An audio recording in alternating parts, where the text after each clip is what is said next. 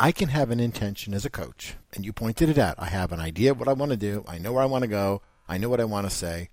And I can do that, and I'll do it kind of in an echo chamber. Because unless my intentions are bought into and agreed to and altered by the person with whom I'm having a conversation, it doesn't matter what my intention is, because I may achieve mine but not achieve theirs. So if you think about kind of different levels of intentional conversations, I have to be very aware of my own motives. What am I trying to achieve? Is that going to be bought in? Have I sold it? Have I got their agreement? Is there a commitment to enter into a conversation? Because any conversation can happen only if two people agree.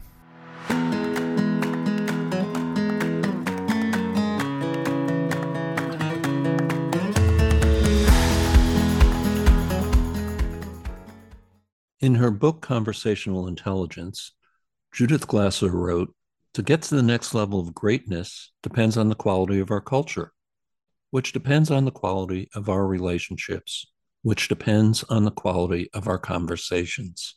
Everything happens through conversations." Welcome to Conversations, powered by Quantuvos.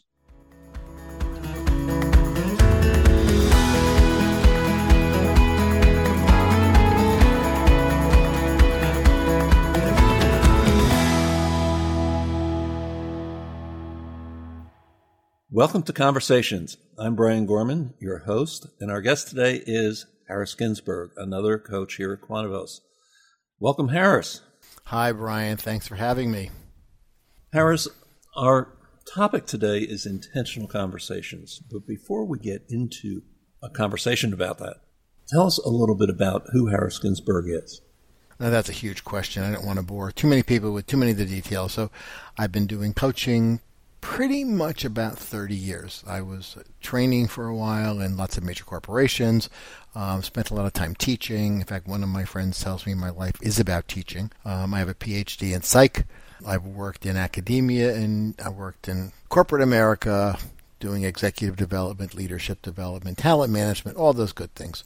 And about 6 years ago, when I left corporate, I really hung out my shingle and began doing a lot more coaching, mostly in the corporate environment. But I had a couple of really fascinating clients in the nonprofit NGO world, which I found fascinating. It wasn't a group that I knew much about, and found that I could do an awful lot of coaching and development there. My work is primarily motivated by my belief that people can grow, they can learn, and I really enjoy being on that journey with them and helping stimulate that growth and learning. And clearly, as a coach myself, and as our listeners, I'm sure, are aware from their own experience, part of being on that journey with people is having intentional conversations. Why is this such an important topic to you? So I chuckle partly because I wasn't quite sure what we meant by intentional conversations. So I had to figure out what's our intention in doing this. What do we mean? So I started doing kind of a word map to see, well, what comes to mind if I brainstorm with myself. An experience I had years ago doing management development at Chase came to mind, where I used to go down there and I would do all my learning and put them through classes. And the only thing that really gelled and helped the management team be better at managing their people was when I'd look at them after they gave me a crazy salad of questions, and I'd say, well, what are you trying to achieve? And every time I went back, the same question would come up, and I would ask them. And one of them, the head of their credit department, said to me, that's probably the most impactful question you ask us, because it forces us to step back and think about what is our purpose, what's our choice, what are we trying to make happen. And when I think back about the notion of intentional conversations, it's knowing in advance what you want to achieve, knowing in advance what you want to learn, knowing in advance what you want to do and with that relationship. And so intentional conversations is all about having choice, recognizing choices, and then picking the ones that seem to benefit you and the people you're working with. I connect with what you're saying, and it raises a question for me. Good. Because we each have worked with clients who can only answer what I want to achieve with something very generic, like I want to get out of my job because I'm not happy, or I'm really not sure what I want. I just know this isn't it. And so as coaches, it becomes incumbent upon us to help sort of clear away the muck. Yep. I mean, whether you're coming at this as a coach or as a manager of people, or as a partner in a relationship, as a parent. It doesn't matter. I mean, having some sense of what's the purpose? What am I trying to accomplish now? I tend to work in the here and now. So what do I want to accomplish now? Then the other thing is to ask yourself, well, how much time and what's my time frame? Because everything is a context. So when you talk about career, it's really weird. So many of my coaching clients end up having career discussions with me. And I ask them that same question you asked. So what do you want to do 5 years from now? And it's fascinating how many people have no idea. So I back it up. How about 2 years? What about next year? So I try to narrow down the conversation based on where they're comfortable. So my intention is to at least get them to explore, think about, reflect. So my intention in coaching people is to help people reflect. And sometimes I've got to find different ways to get them to do that. I think that's really an important perspective on coaching. And it's why we as coaches and any leader or manager who is attempting to coach the people that they work with, that reflection requires quiet. Yep.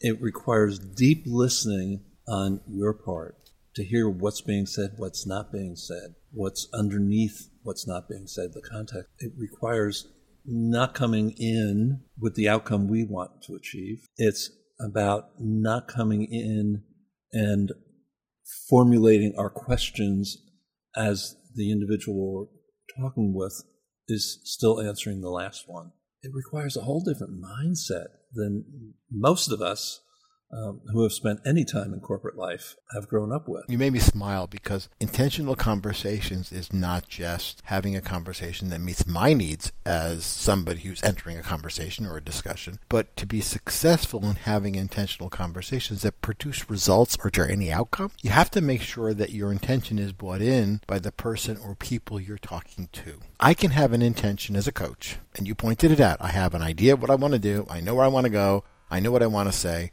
And I can do that, and I'll do it kind of in an echo chamber. Because unless my intentions are bought into and agreed to and altered by the person with whom I'm having a conversation, it doesn't matter what my intention is, because I may achieve mine but not achieve theirs. So if you think about kind of different levels of intentional conversations, I have to be very aware of my own motives. What am I trying to achieve? Is that going to be bought in? Have I sold it? Have I got their agreement? Is there a commitment to enter into a conversation? Because any conversation can happen only if two people agree.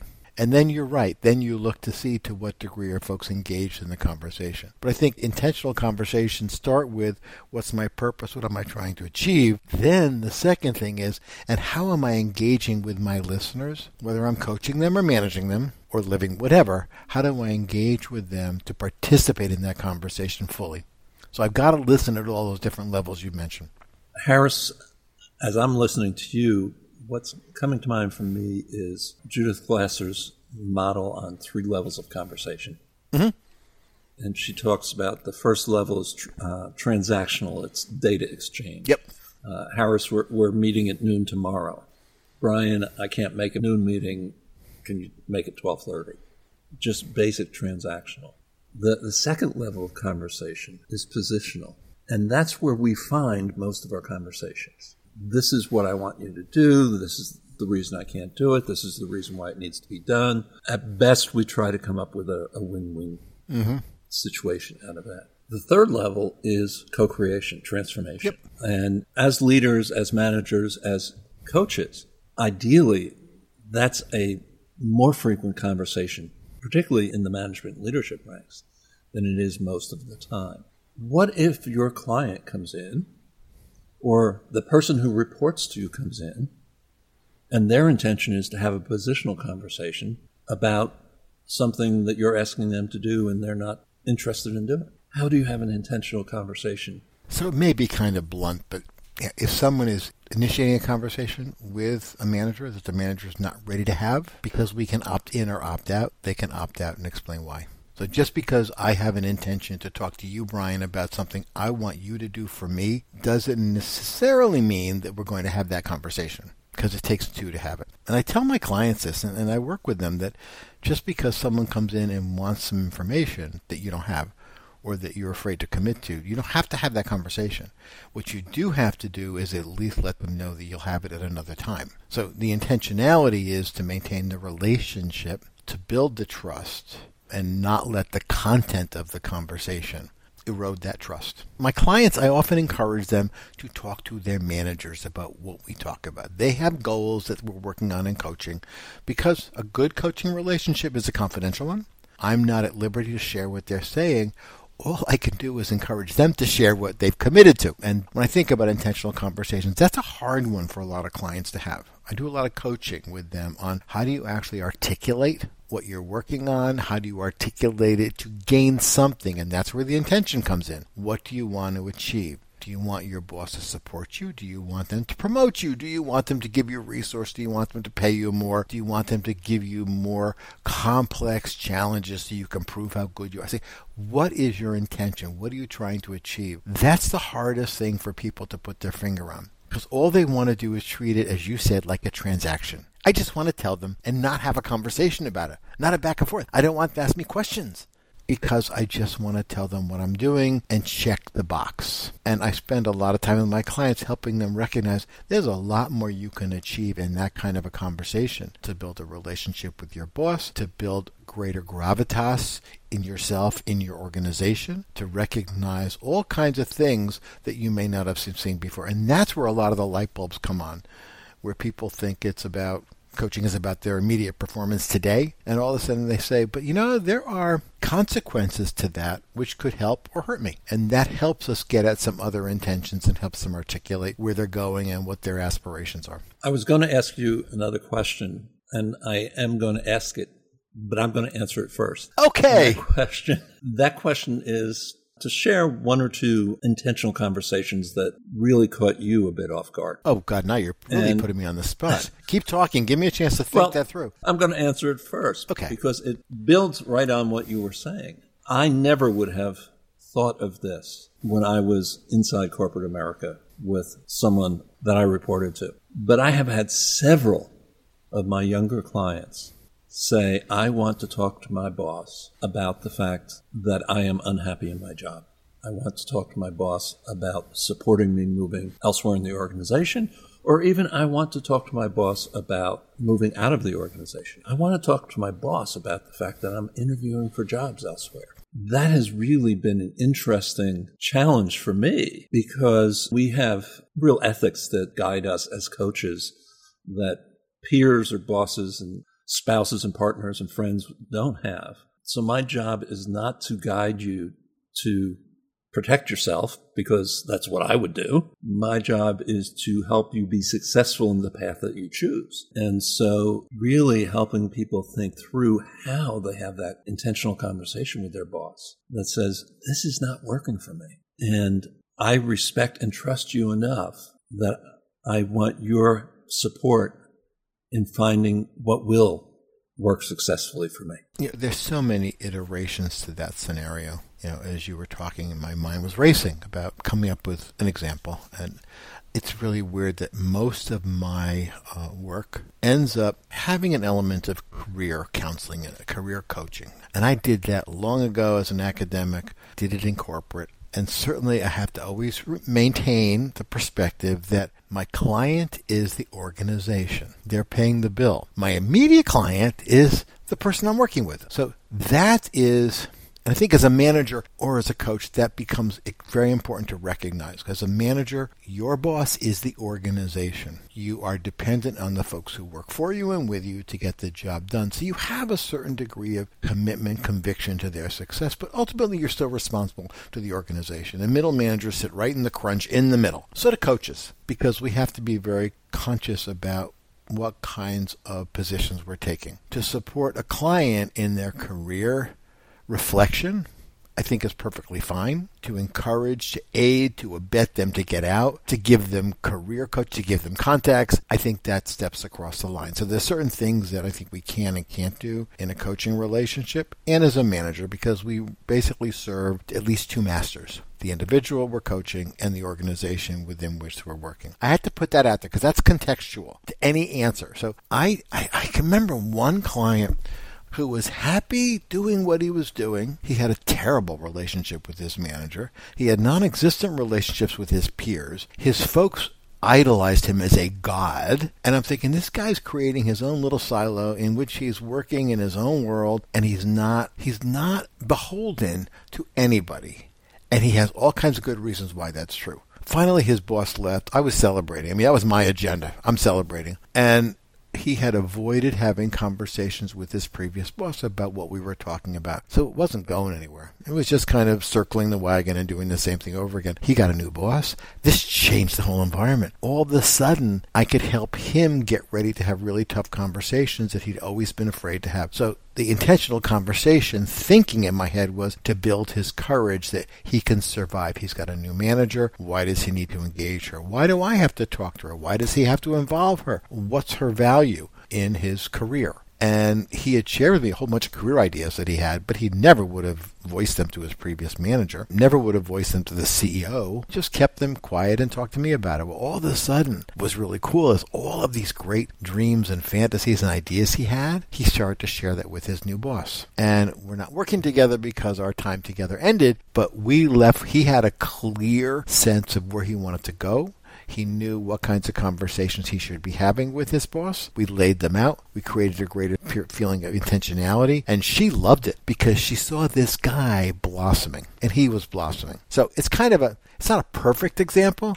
I got a lot of other examples of folks who were, I've got this one guy who I talked to yesterday. I mean, he's a manager, but he doesn't manage people. He just got promoted. That's what he wanted. And so he and I talked about having that conversation with his boss, and he did. And then he interviewed for the job, and he got the job. He admitted that if he hadn't had the courage to have the conversation, he might not have gotten that promotion. So a lot of this whole notion of coaching and managing people is finding their courage and giving them the confidence that they can act on it, the words they can use to express it, because in many ways they're afraid to express it in words. They don't know what words to use. So the coaching helps them build the confidence and the competence in having conversations that are difficult, but they're clearly intentional. And it's really great when you work for a manager who believes in your career. You're kind of already aligned. If my intention is to talk about my career and my boss believes in it and the organization has a process that supports it, like I always ask people, does your company have a career development process? Do you have a development planning process? Do you do performance management?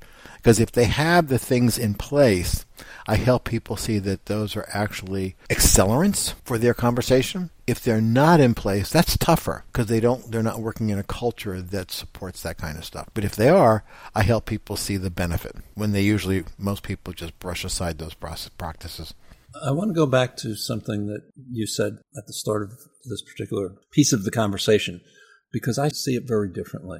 Yes, client organization is the ultimate client. Yes, they are paying the bill. But if Harris is quiet quitting, he's not engaging, he's not bringing his best self to work because he doesn't want to be there. My perspective is that both Harris and the client organization are better served by helping him acknowledge that and step out. As a human being, I totally agree with you. Because I do believe people need to be someplace where they feel they can add value and where they feel they're getting their satisfaction, their joy, all that. It's a tough one, but part of what I know I do with folks in order to maintain my commitment to the organization and my contract with the organization, I work real hard to help them get great clarity about what they want. And if it's not in the organization, then I will find ways to help them have conversations with people who can help them achieve what they want to achieve. Sometimes it's their manager. Sometimes it's a mentor. It's a colleague from outside to at least give them a chance to explore. To take stock if they really don't like their work or if there's something else that's keeping them unhappy or holding them back. And maybe it's the work, but maybe it's the job. So we do a lot of analysis of where is your dissatisfaction coming from. Because I don't like the idea of people jumping. That's my own personal philosophy. I've jumped to myself, and I like to know, why people want to jump and what they're looking for. And I'm not going to get political, but there was a really interesting segment on Saturday Night Live a number of years ago when people were talking about and being satirical about the Y generation. And it was a scene at work, and one of the actors goes to her boss, and she said, I just don't know why I'm not promoted. When are you going to promote me? And the boss says, well, you've been in the job for a month. I said, yeah. When am I going to get promoted? And he said, well, let's have this conversation, next week. She goes, oh, I can't. I'm going on vacation. Wait, you've been here a month. You're going on vacation and you want a promotion. Why? And all she could say is, because I believe I deserve it. And I watched that and I roared. I laughed. I said, okay. But at that point, not that this is SNL when we do coaching, but it's really important to understand what's behind these requests, what's behind the dissatisfaction. That's where, as a coach or as a manager, you've got to listen at multiple levels. And you've got to understand the context, and you've got to understand their aspirations, because clearly they have a goal. They're not getting there. And if I, as a coach, can help them achieve their goal, that's great. If it's at odds with the organization, again, because I find myself constrained in what I can tell the organization, I encourage my clients to be as open as possible with someone there, whether it's their boss or their HR folks, someone, and have someone know what's going on. I think you and I are more closely aligned on that than it sounded to me when you brought the topic up. Well, yeah, because I recognize the two forces, but it doesn't mean that you go one way or the other. It's a choice that we make as a coach. Yes, and I also think you made a very important point there. I'm very thoughtful. I was this way as a manager, as a leader, and now as a coach, that I want people going towards something, right, not away from something. Right. I mean, that goes back to the initial thing I said when I think about intentional conversations. What are you trying to achieve? Well, in order to know that, you have to know what you want to, what's out there. What's your purpose? What's your focus? What's your agreement you want? What are your expectations? So for each of us to have a pretty clear sense of the answers to those questions helps us have intentional conversations. I worked at IBM and I worked for some really interesting people, and one of them insisted, head of our HR group, insisted that every meeting, whether it's one-on-one between you and me, Brian, or between teams, we all had to have a pal. And we all laughed. The HR community rolled their eyes. Oh, what is this? It's just some cute little mnemonic. A pal is go into a conversation with a purpose, an agenda, and what's the L? That's the length of time you're going to commit.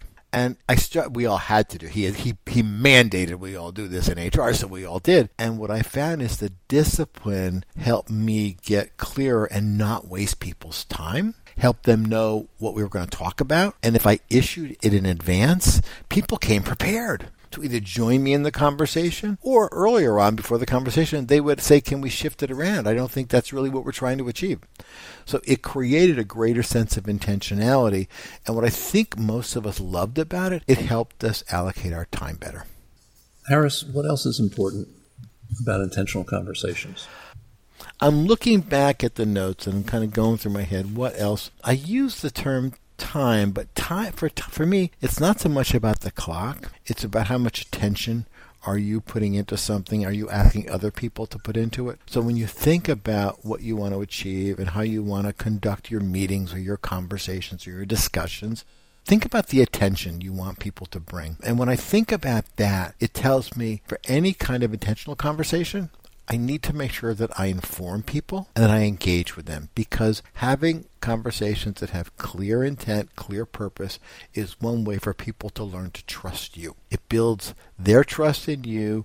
Your reputation as a leader is someone who can be believed. When I think about intentional conversations, it kind of gets lost as just kind of, oh, that's just a fad conversation. I see it as grounded in trust and context, and all of us have personal choices. We can choose to waste people's time, or we can choose to help them invest it in doing something that matters. And when you talk about having intention, having that purpose, letting people know ahead of time what that is, it brings up a couple of thoughts in my mind. First, anyone who has worked for an hour or more in any corporate environment has gotten that email or that voicemail or that text message saying, we need to talk, with no context. Or in school, see me. The other thing is when we think about the diversity of our population, introverts coming into a meeting with an unknown purpose are unlikely. That's deadly. To actively participate. Right. So purpose, agenda, and how much are we willing to invest? Well, you raise the point that successful conversations, we have a lot of unsuccessful. Successful ones take into account the person you're talking with. I didn't say to. With. So if you go into conversations truly as a kind of a co-creative, collaborative experience, part of getting ready for it, for me, is knowing who am I talking to. Are they a person of color? Are they a man? Are they a woman? What are the assumptions I've got to put in the background because I don't want them to contaminate the interaction? So having intentional conversations really does require a lot more homework. Fortunately, our minds can process faster than our mouths, so we can adjust and adapt. But I do think knowing who you're talking to, knowing your audience is just as important as knowing the content, scheduling the right meeting, and putting out an agenda, because you've got to be sensitive and respectful to them if you want to achieve something with them. That's not like issuing an order and saying, go process this thing. You may not need to do as much, pre-planning for that. We had an intentional conversation here, Harris, and I think we met our intent. Thank you. Thank you, Brian. Thanks for having me. I appreciate it. Be well.